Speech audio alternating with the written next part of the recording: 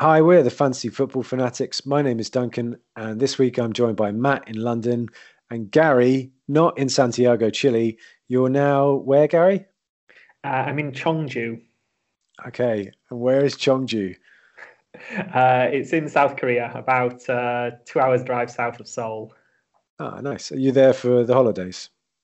Yes. I've got to do two weeks of quarantine before I'm allowed out into the wild. So I've got to plenty of football watching to get through in the next couple of weeks, I think. Very nice. And what time is it in South Korea? It's currently 5 a.m. Wow. but That I'm is wide commitment. awake. You've got the Commitment jet to the lag. cause. Yeah. Okay. Well, Gary, while you're still with us, still awake, how was your game week? Fair to poor, I'd say. It's been another disappointing game week. I made the mistake of captaining Sadio Mane. I think it was his last chance for me against Fulham, and he fluffed it. He didn't really get involved in the game much at all.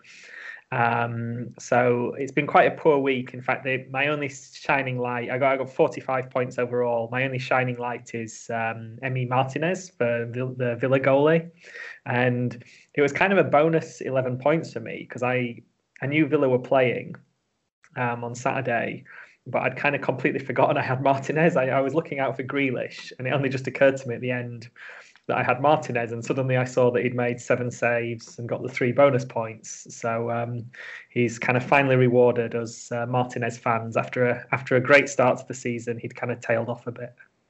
Yeah. Yeah, nice one.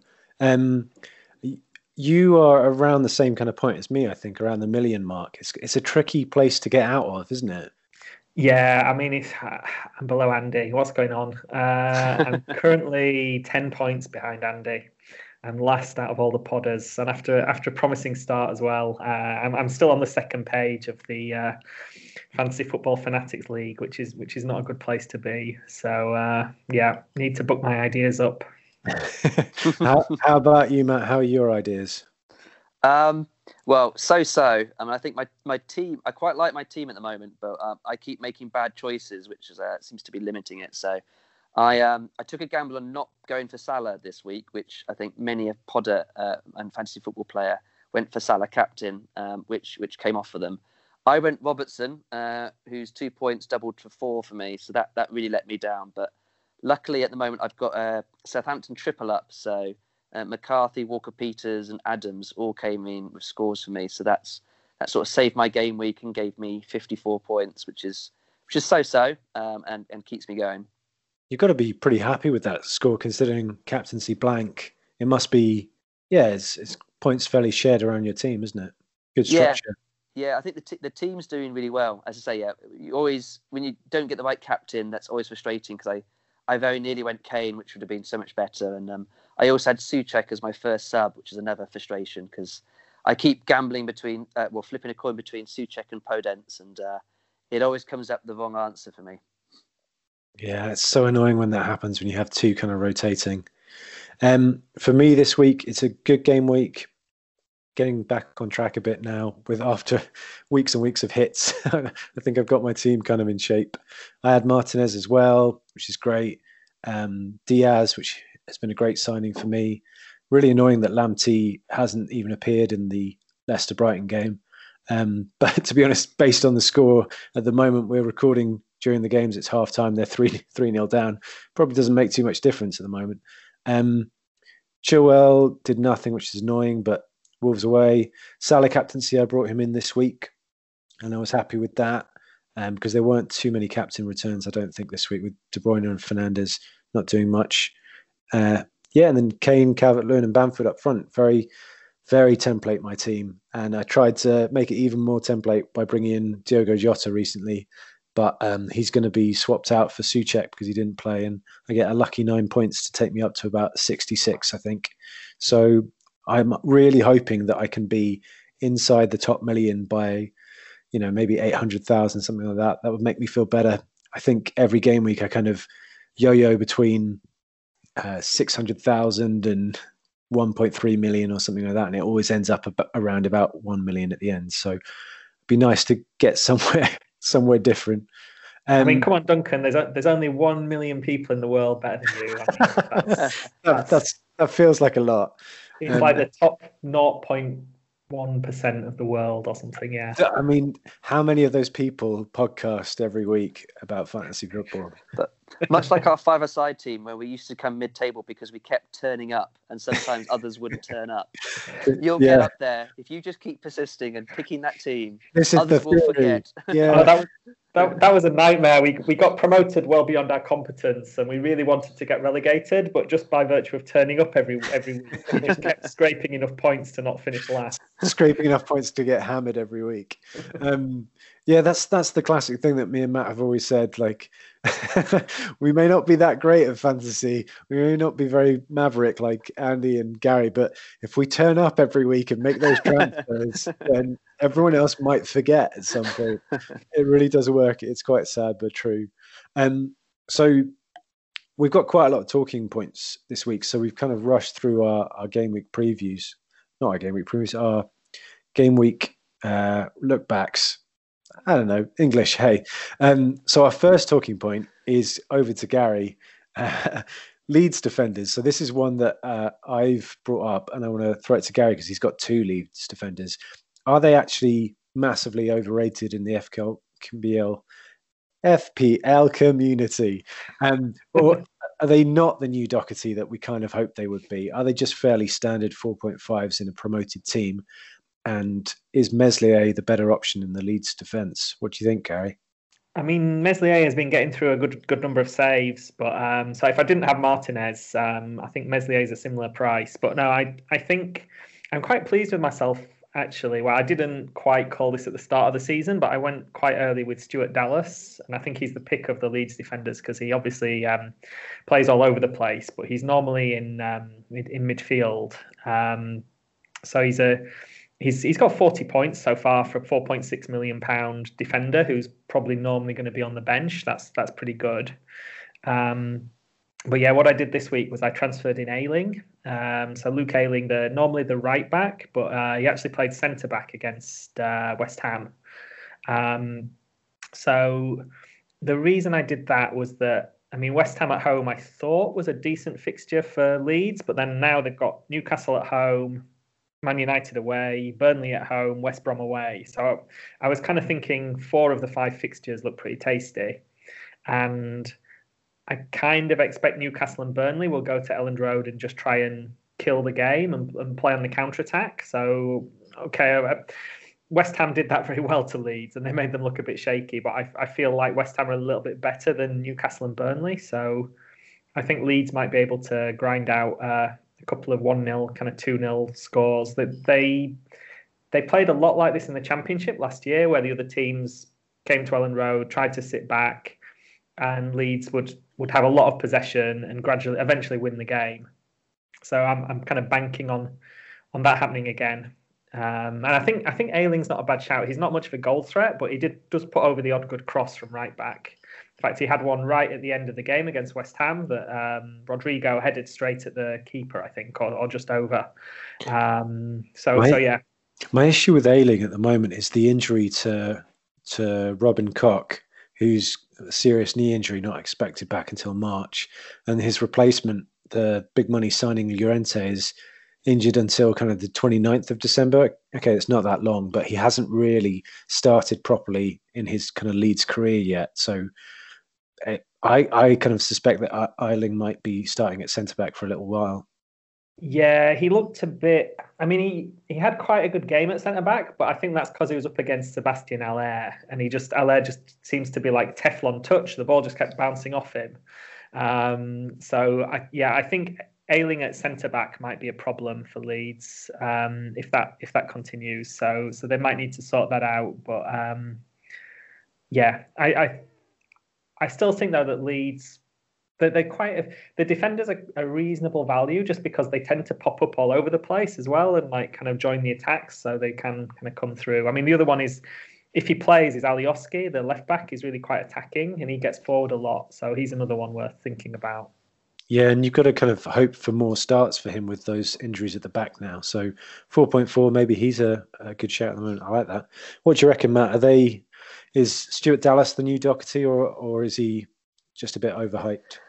Well, I have had no Leeds players, I think, in my team all season, and it's not because I'm a Man U fan, therefore I hate Leeds or anything like that. It's just I probably should have Bamford in, like many do, but I've not been terribly tempted to go for them over the weeks, and their defence as well just seems to find a way to concede a goal each week at the moment. So I'm not seeing much in their form for me to transfer players in, but I see if Gary, they certainly have a good run coming up and potentially some very good price points. So they could be good players to have. But for me, I think Bielsa makes Leeds very trendy at the moment, but their actual performances in fantasy terms aren't necessarily justifying putting them in.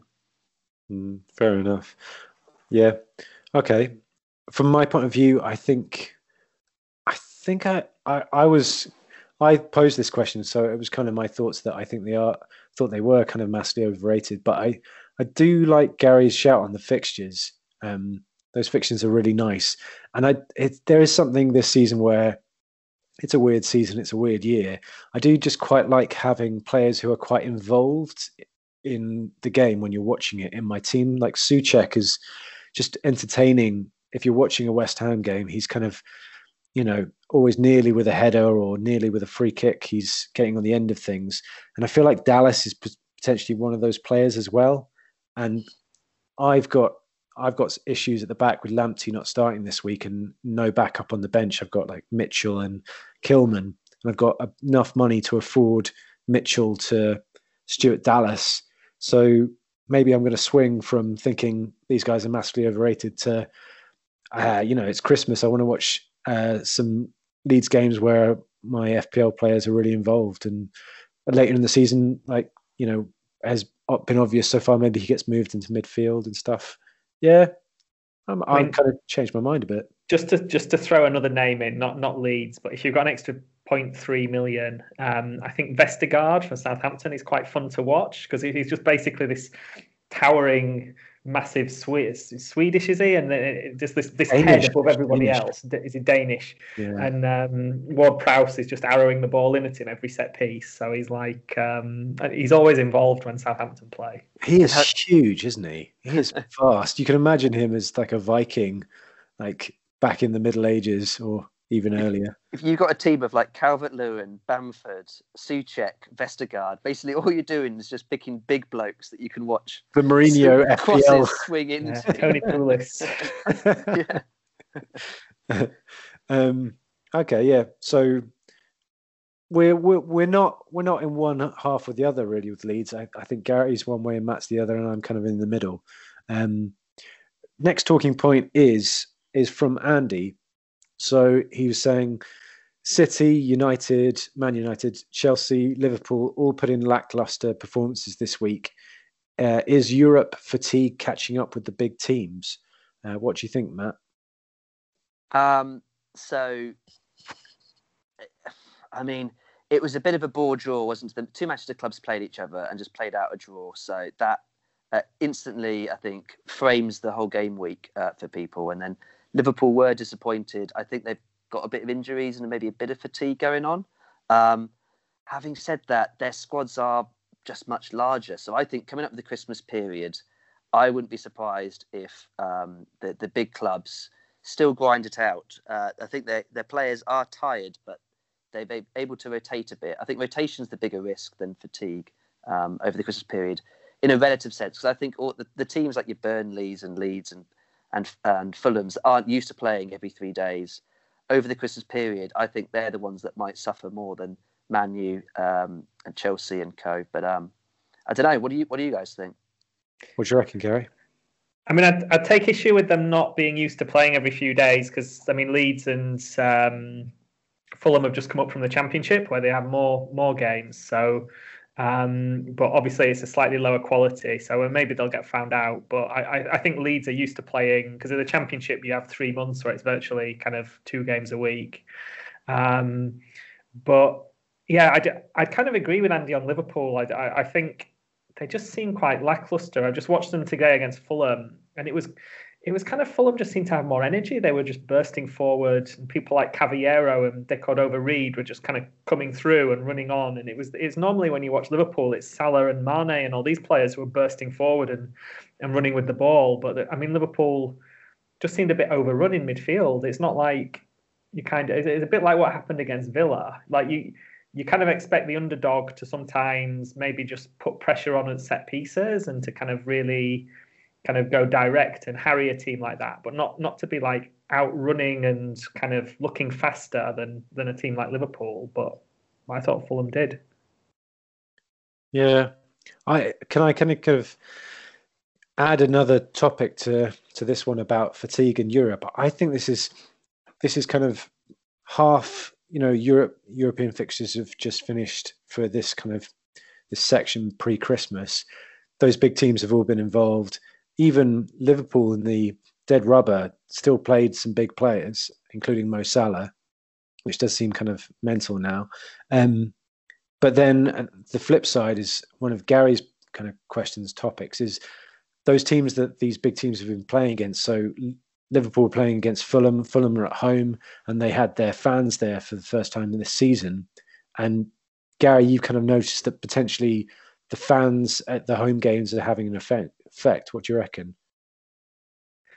Yeah, I basically on the first 2 or 3 months of this season, I'd not been picking much on home, whether the team was home or away, because I kind of figured without fans, it's pretty sterile. Like a lot of the home advantage is lost, because I think a lot of home advantage is the fans putting the ref under pressure. And even if we've now got VAR for the big decisions, there's still all the little free kicks you're getting in around the box and other decisions during the course of a match.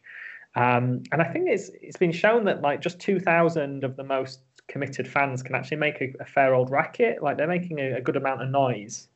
But the other thing that stuck out to me watching Fulham is that sorry any Fulham fans, I've only been to Craven Cottage once, but I kind of got the impression that it was never the most intimidating kind of ground. When I was there, you had the away fans all behind one goal, and the away fans were kind of making about as much noise as the home fans. So it was one of those grounds where there wasn't that much of a home advantage. But now obviously the away fans aren't allowed to go there. So it's just 2,000 home fans. There's no response from the away fans. So you've got teams like Fulham who've now got quite a vocal kind of home support, but then you've got other teams like, I don't know, Leeds or Sheffield United, who normally have quite a loud home following, and they've still got nobody. So I think it's a bit of a change in the dynamic, and some teams like Leeds, like Sheffield United, like both Manchester clubs at the moment, might be a bit unlucky, basically. Yeah, I think there's definitely something in this. I think if you look at, Fulham, like you mentioned this week, they got a result against Liverpool. Palace are at home. They got a result against Tottenham with fans there. Newcastle, they got a result with their fans there. Everton, another kind of upset against Chelsea with their fans there for the first time. Southampton got a result. The only kind of games that didn't have fans this week was the Manchester derby, which has roundly been criticised for how lacklustre it was. Leeds, like you mentioned, they lost at home without any fans, and Wolves lost at home without any fans. So maybe not forever, but definitely I feel in this first, there's a big anticipation around it. The fans are back. We have to perform for them, and giving those players a bit of a boost, especially against the bigger teams when they're the underdogs. And I think that added to, Europe hangover from the last few weeks, I think that's had an effect between the two things. And I think you could still see that, in the next couple of game weeks, and massively, the Christmas fixtures, that's going to be, a big kind of festival for the fans. And you can imagine that they're going to get really behind the teams. I think there were a couple of games, like you say, the Palace one against Tottenham, where I think the fans were really kind of roaring Palace on to keep going, and they got the latish equaliser. And again, with Fulham Liverpool, it was just the kind of sustaining the Fulham hanging on, and then even when they conceded the penalty, they kind of kept them going to the end. So I do think fans do make an effect, and just from a purist point of view, just watching the game is so much better with authentic crowd noises and the interaction that you have between the fans and the players. Even with like Newcastle, missing 12 players, Everton missing, Digne, Coleman, and James Rodriguez. You expected them to get destroyed by Chelsea, but they're at home with their fans, and I think it can really motivate them. I think it's an excellent point. I also think the other factor that could be that some of the grounds might help as well with those. If you're only allowed 2,000, then it's quite a leveler. So I know Man United not allowed fans at the moment, but trying to fill Old Trafford with 2,000 is quite different from filling Craven Cottage. So I don't know, maybe the fact that it's sort of a bit more enclosed might help them as well. Yeah, no, I think that's a good shout. So we're kind of on board with that. We're thinking potentially. Although the big teams have big squads and they can rotate, maybe we have to keep an eye on the fixtures and see who's playing at home and whether there are fans there for the next few game weeks. So my Leeds defenders, another reason why it was a stupid idea. We should be looking at the tier system in the UK. Yeah, maybe I'll change my mind about Dallas now. I was watching the FPL statistics to see price changes. We also have to check the government website to see whether tiers are changing. If London goes to tier 3, you need to avoid Palace. Exactly. And all them. Well, yeah. The first team with 4,000 fans. Oof, yeah, straight on them. Triple up. So I think the next question is from you, Matt, and it's double game week alert. What's happening? Yeah, well, I'm not quite sure yet. Is this more of a question than a statement? It's more of a question than a statement. So I know the FA Cup third round is going to have a bearing, and there's going to be a double game week, and I think it's the game week before is meant to be what do you call it? It was a sparse game week. Was it? Yeah. A blank game week. That's it. That's the title of the pod. Done there. Sparse game week.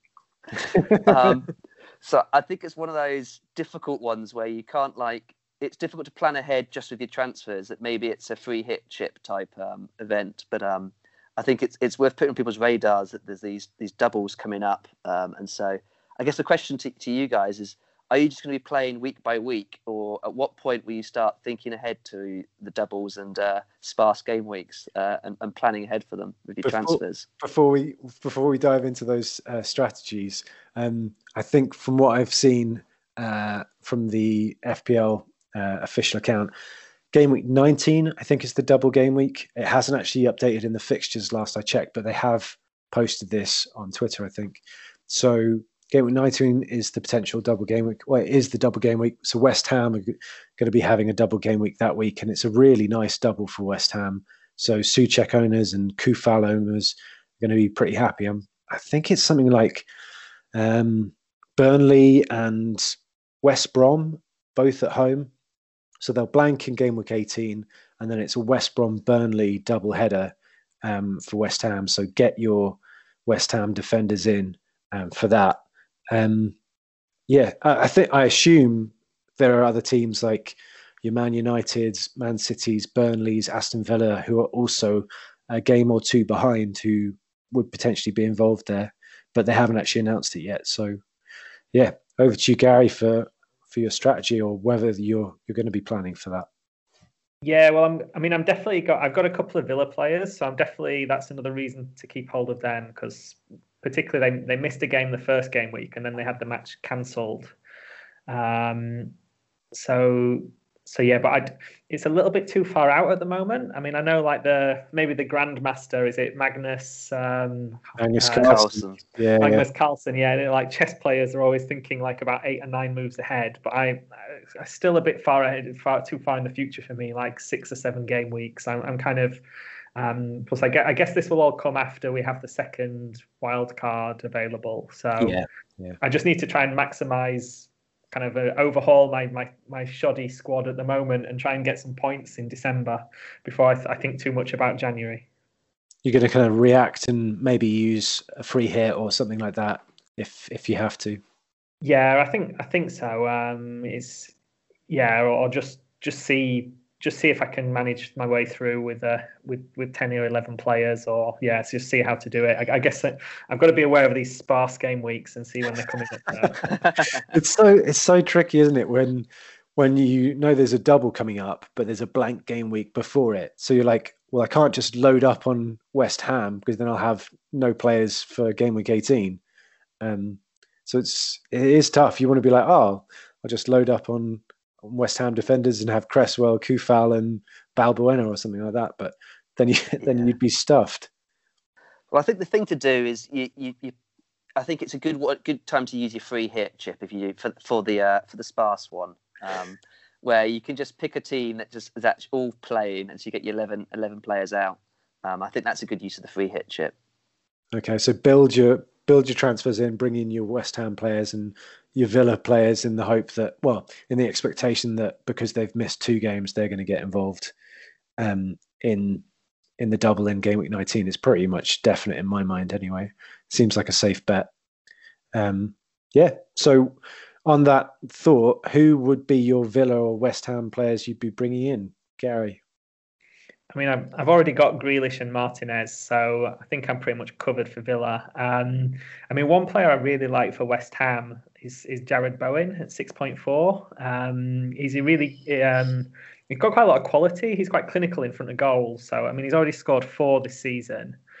And if you look at his record at Hull City, he scored a lot of goals for them as well. So I think the one problem with him is he doesn't tend to last the 90 minutes. He tends to do about 70, 80 minutes and then come off. But other than that, I think Bowen's a good one. Not Haller from what I saw of him last week. He was dreadful.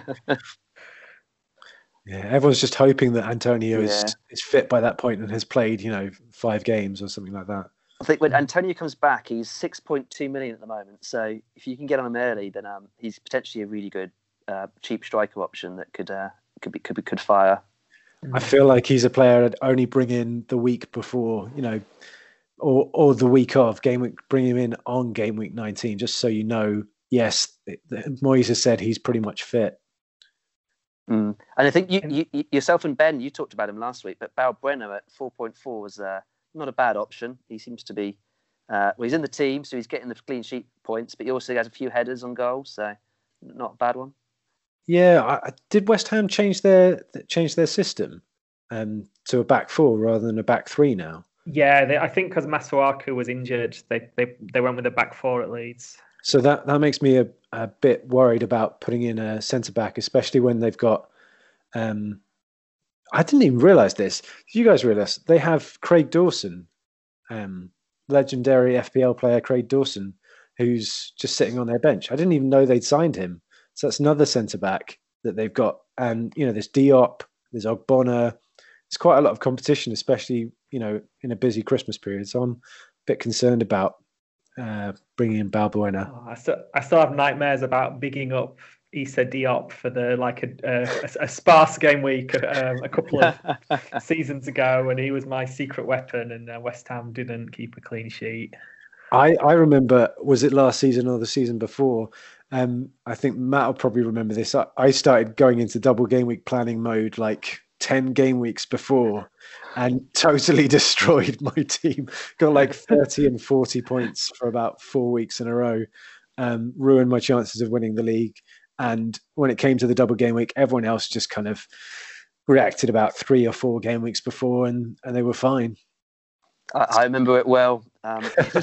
You kept saying, my team, you never quite said your team looked rubbish, but your team looked rubbish because it was full of West Ham players. But it's like, but it'll be fine for the double game week. Yeah, well, Ben and I just took an 8-point hit and it was fine. So I think the blank beforehand, I'd planned so much for the blank and pretty much just everyone got a crap score, including me, because it was a load of crap teams. So yeah, be warned. I guess the other thing with this season is you could put all this planning in, and then it comes to the blank game week, the sparse game week, and then COVID will just randomly take out a couple of the fixtures. And yeah, that's true. So last kind of topic, I think another one potentially from Matt. So, what are your Christmas plans? I don't think this is a social question, Matt. I think you're focused on FPL, right? Yeah, that's what Christmas is all about, right? It's just... No, we want to know presents, who's cooking the turkey, everything. Christmas Day, I'm planning. I'm getting my transfers and captains lined up because That's when Duncan. That's when we win and the others lose. They so true. they forget around Christmas time. They have other priorities and then they lose. That's the time to win and shoot up those rankings above 1 million. So what are your Christmas plans, Matt? What are my Christmas plans? Well, I think it's difficult at the moment. I think you've still got to pick like your strongest 11 and go week by week. So that's sort of saying don't plan for Christmas. But I think what I've got in the back of my mind is you have to follow the press conferences just a bit closer, because I think there's going to be a rotation over the Christmas period. Liverpool, as we were just talking about, look pretty knackered. I think the big teams are able to rotate, and so I think there's an element of planning for that, but also maybe just gravitating towards some of those players that maybe for like the teams below the big six, or even some of the big six ones, but the ones that are just undroppable, that play every 90 minutes every single week. So Jack Grealish isn't about to get rested anytime soon. He says probably before he gets rested. Bruno Fernandes as well has he had one rest. That's probably him done now till the new year, so he'll play every week. I think playing safe is probably what my tactic will be. And can I just say I like very much Matt including Bruno Fernandes in the players to watch outside the big six. Well, Zaha then. Zaha isn't going to get dropped. That's true, and he may be, as always, playing for a move in the January transfer window as well. That's kind of, although his fixtures aren't great, so if we're talking kind of game week from now until game week 17, that kind of covers from now until about the 2nd of January. Excuse me. So Crystal Palace's fixtures then: West Ham away, Liverpool at home, Aston Villa away, Leicester at home, and it's Sheffield United at home to finish. Not the greatest, but like you say, he's out of position. He's going to play every game, and like I was saying, he could be playing for a move, as always. Yeah. So say I'm theoretically choosing between him or a Chelsea mid or a Man City mid that isn't De Bruyne, then I think I'd go for someone like Zaha, because he's going to be playing. He's got just about as much chance of scoring points at the moment, but it's just far less of a rotation risk. Yeah. Do we know if he's on penalties still, or do we know if Milivojevic has taken them back now he's back from COVID and suspension? I think it'd go back to him. He's a bit of a penalty pro. Yes.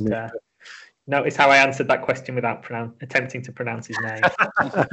He who shall not be named.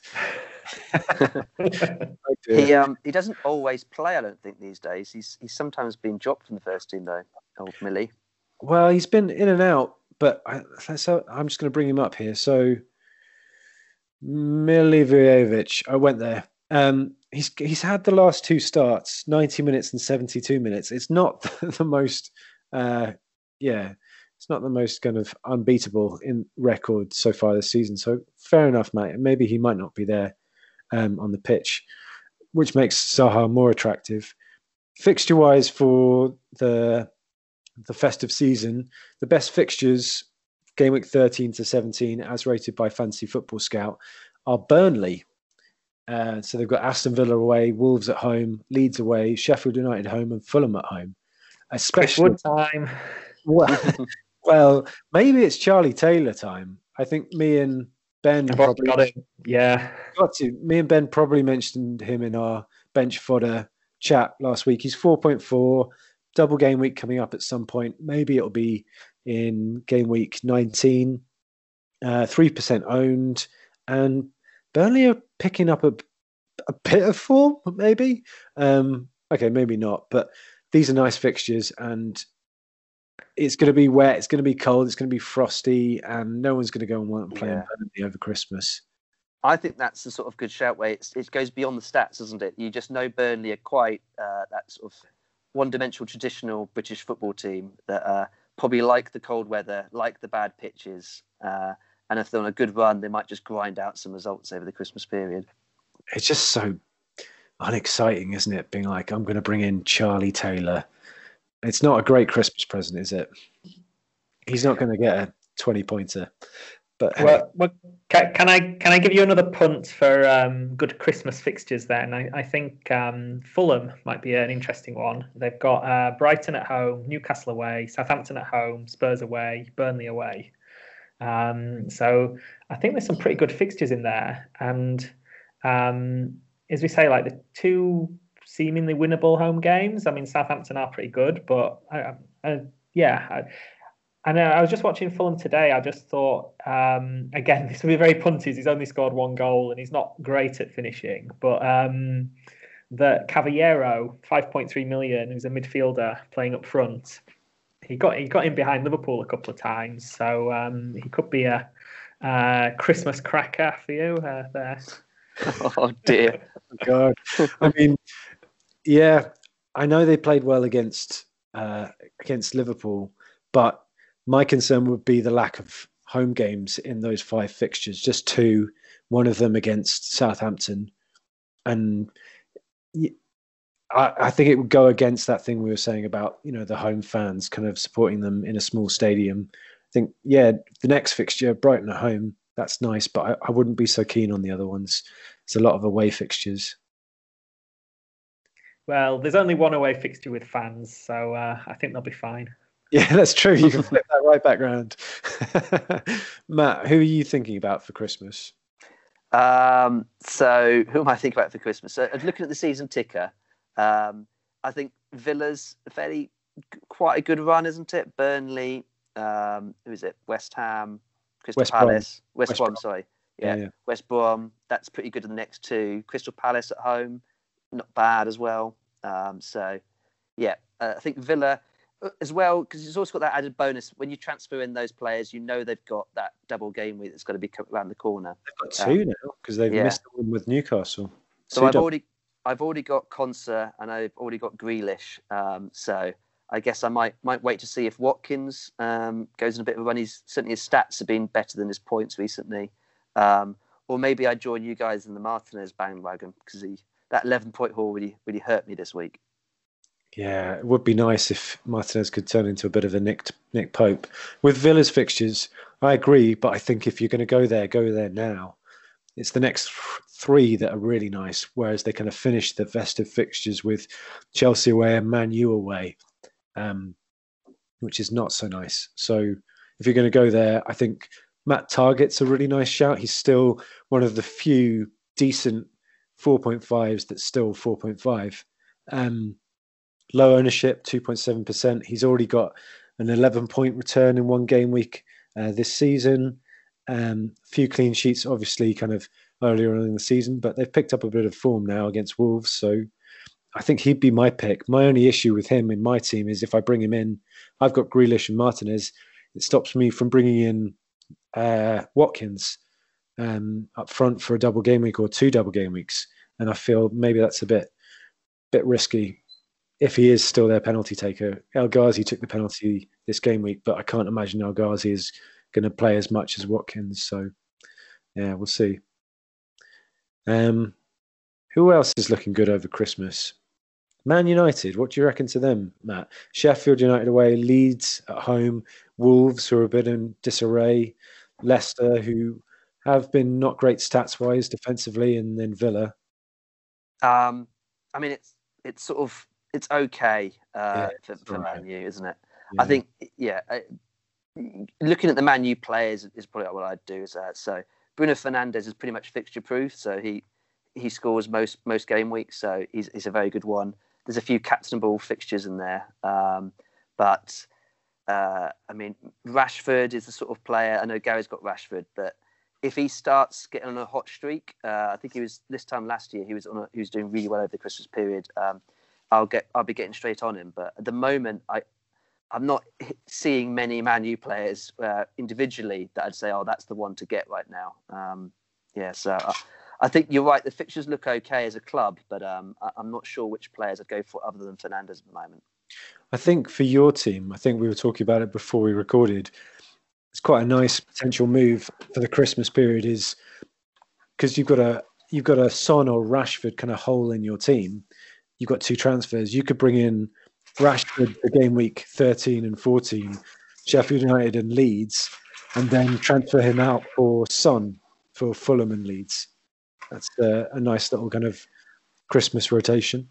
Yeah, that sounds like the really sort of smart, complicated transfer plans that inevitably come unstuck, where you sort of lay this grand plan and then everyone gets dropped and you've got injuries. And that's it. And I have to take an 8-point hit to get Rashford out my team, and it's all gone horribly wrong. Yeah. But you're right. It's quite a smart idea, which I'm tempted by, because, as you say, it's a good couple of fixtures where you think Rashford's probably quite a nice differential to have in your team. And then you could swap across to Son just as his fixtures start to get a little easier. Having said that, he seems to be fairly fixture-proof at the moment, scoring every single week. So I might go straight to Son and just set and forget. It does feel, looking at the fixtures 13 to 17 at the moment, that the best kind of ranked teams are your Burnleys, your Brightons, your Leeds, Villas, Fulhams, like Gary mentioned. So it feels like this is a season to bring in your cheap defenders rather than your, premium attackers or anything like that, if you're playing by the fixtures anyway. So like you were saying before, bring in your Grealishes and other players in those lowly owned teams, less kind of fancy teams who are just going to play every game. Sensible and slightly dull Christmas, as it will probably be. I guess the thing is, though, that's quite a cheap defence that you could assemble that could accumulate points. Does that mean you can then afford that extra big hitter in your team? That some people are going all out to get 4 really big hitters in their team at the moment, and maybe that's the tactic to do. Partly because you can. A really cheap defence is going to score just as well as an expensive one at the moment. Yeah, it's a really good point, because me and Ben last week were saying, which 3 of the big hitting kind of midfielders and Kane would we fit in our team? And actually this week, the talk within a Fantasy Football Scout and Twitter and stuff is moving to 4, like you say. And so, maybe this is the way that you afford it. I like that. Your Burnley, your Charlie Taylor, your Lamptey, if we think he's going to play again at Brighton. Leeds, they may not be Doherty, but Ayling or Dallas, and then Matt Targett at Villa. Any of those are pretty good. I like it. So that's kind of the end of the topics. Gary, do you want to take us through the Listeners' League and see how people are getting on? So it's been a very, very average kind of scoring week. As far as I can tell, no one's broken 70 this week. In fact, Duncan with 66, you're one of 3 podders with the best score at the moment. I must say that 3 podders. I'm the top of the podders. God damn it! The whole of the league. Although I must admit I haven't got Vardy's factored into these points score. So if I've got this wrong, please write a strongly worded tweet to complain if I've missed someone out. But no, I think the other 2 who've got 66 this week, one of them is our pace setter, Morten Lingbo, with FPL Nordic. So he went Salah captain, got Martinez in goal, he's got Walker Peters, Adams, Calvert-Lewin, some of the normal ones really. And so he's in first place. He's got a comfortable little cushion of 35 points at the moment, above Nick Jones in second with the Monsters, Michael Chen in third, CONCACAF Thunder. Michael's really taken to FPL. He's kind of showing a lot of us up. And Darren Axton, Timmy FC in 4. And oh my God, it's a film star in 5th. Paul Newman, yes. Yeah. And Akosia Bay. Although saying that, it depends if Webster and Barnes, we've been tracking Son's progress, my wife. She's kind of slipped down to 7th, but she's got 6 points on the bench, so she could be back to 4th if Harvey Barnes and Webster don't come on. Then that's pretty much it. I'll just pick out, there was one other competitor who got 66, and I've completely lost where it was. No, there's nothing like a professional preparation, is there? Hey, we could talk about my team again if you want. I got 66. Actually, here we go. son of a Ziyech, Aman Gulati. Well, he's down to 65, but I think he's got Kouyaté coming in for him in a minute. So he'll actually be on 67 once Kouyaté comes in. Damn him. I don't know if, again, this is a bit slow. So if Justin comes in with a clean sheet, James Justin from Leicester, he could break 70. So yeah, he went with Salah captain as well. I got a few interesting players here actually. Bednarek with 12 points. Romeo from Southampton with an assist, 7 points. OK 9. McCarthy 6. So yeah, I think Aman Gulati actually with son of a Ziyech is our star of the week, and top marks as well for having he's having at least one of the players named in his team in his actual team. He's got Ziyech in his team. He doesn't have Son, but he has Ziyech. So son of a Ziyech is our team of the week. Nice one. Thank you very much for that, Gary. If you want to take us on in the Listeners League, then the code is in the show notes. And if you want to follow us on Twitter, we're at FPLFF Fanatics, and you can rant at us there. You can call up Gary on any of the mistakes that he's made, or me or Matt on the many mistakes that we've made on our chat as well. It just leaves me to say thank you for your insight, Gary. It's a pleasure. And thank you for your insight, Matt. Thank you very much. And it's obviously a very short period until the deadline. So it's 4:30 UK on Tuesday. So don't forget your transfers this week. It's a really quick turnaround. Yeah. And don't forget to click the record button. Nice one. Speak to you soon.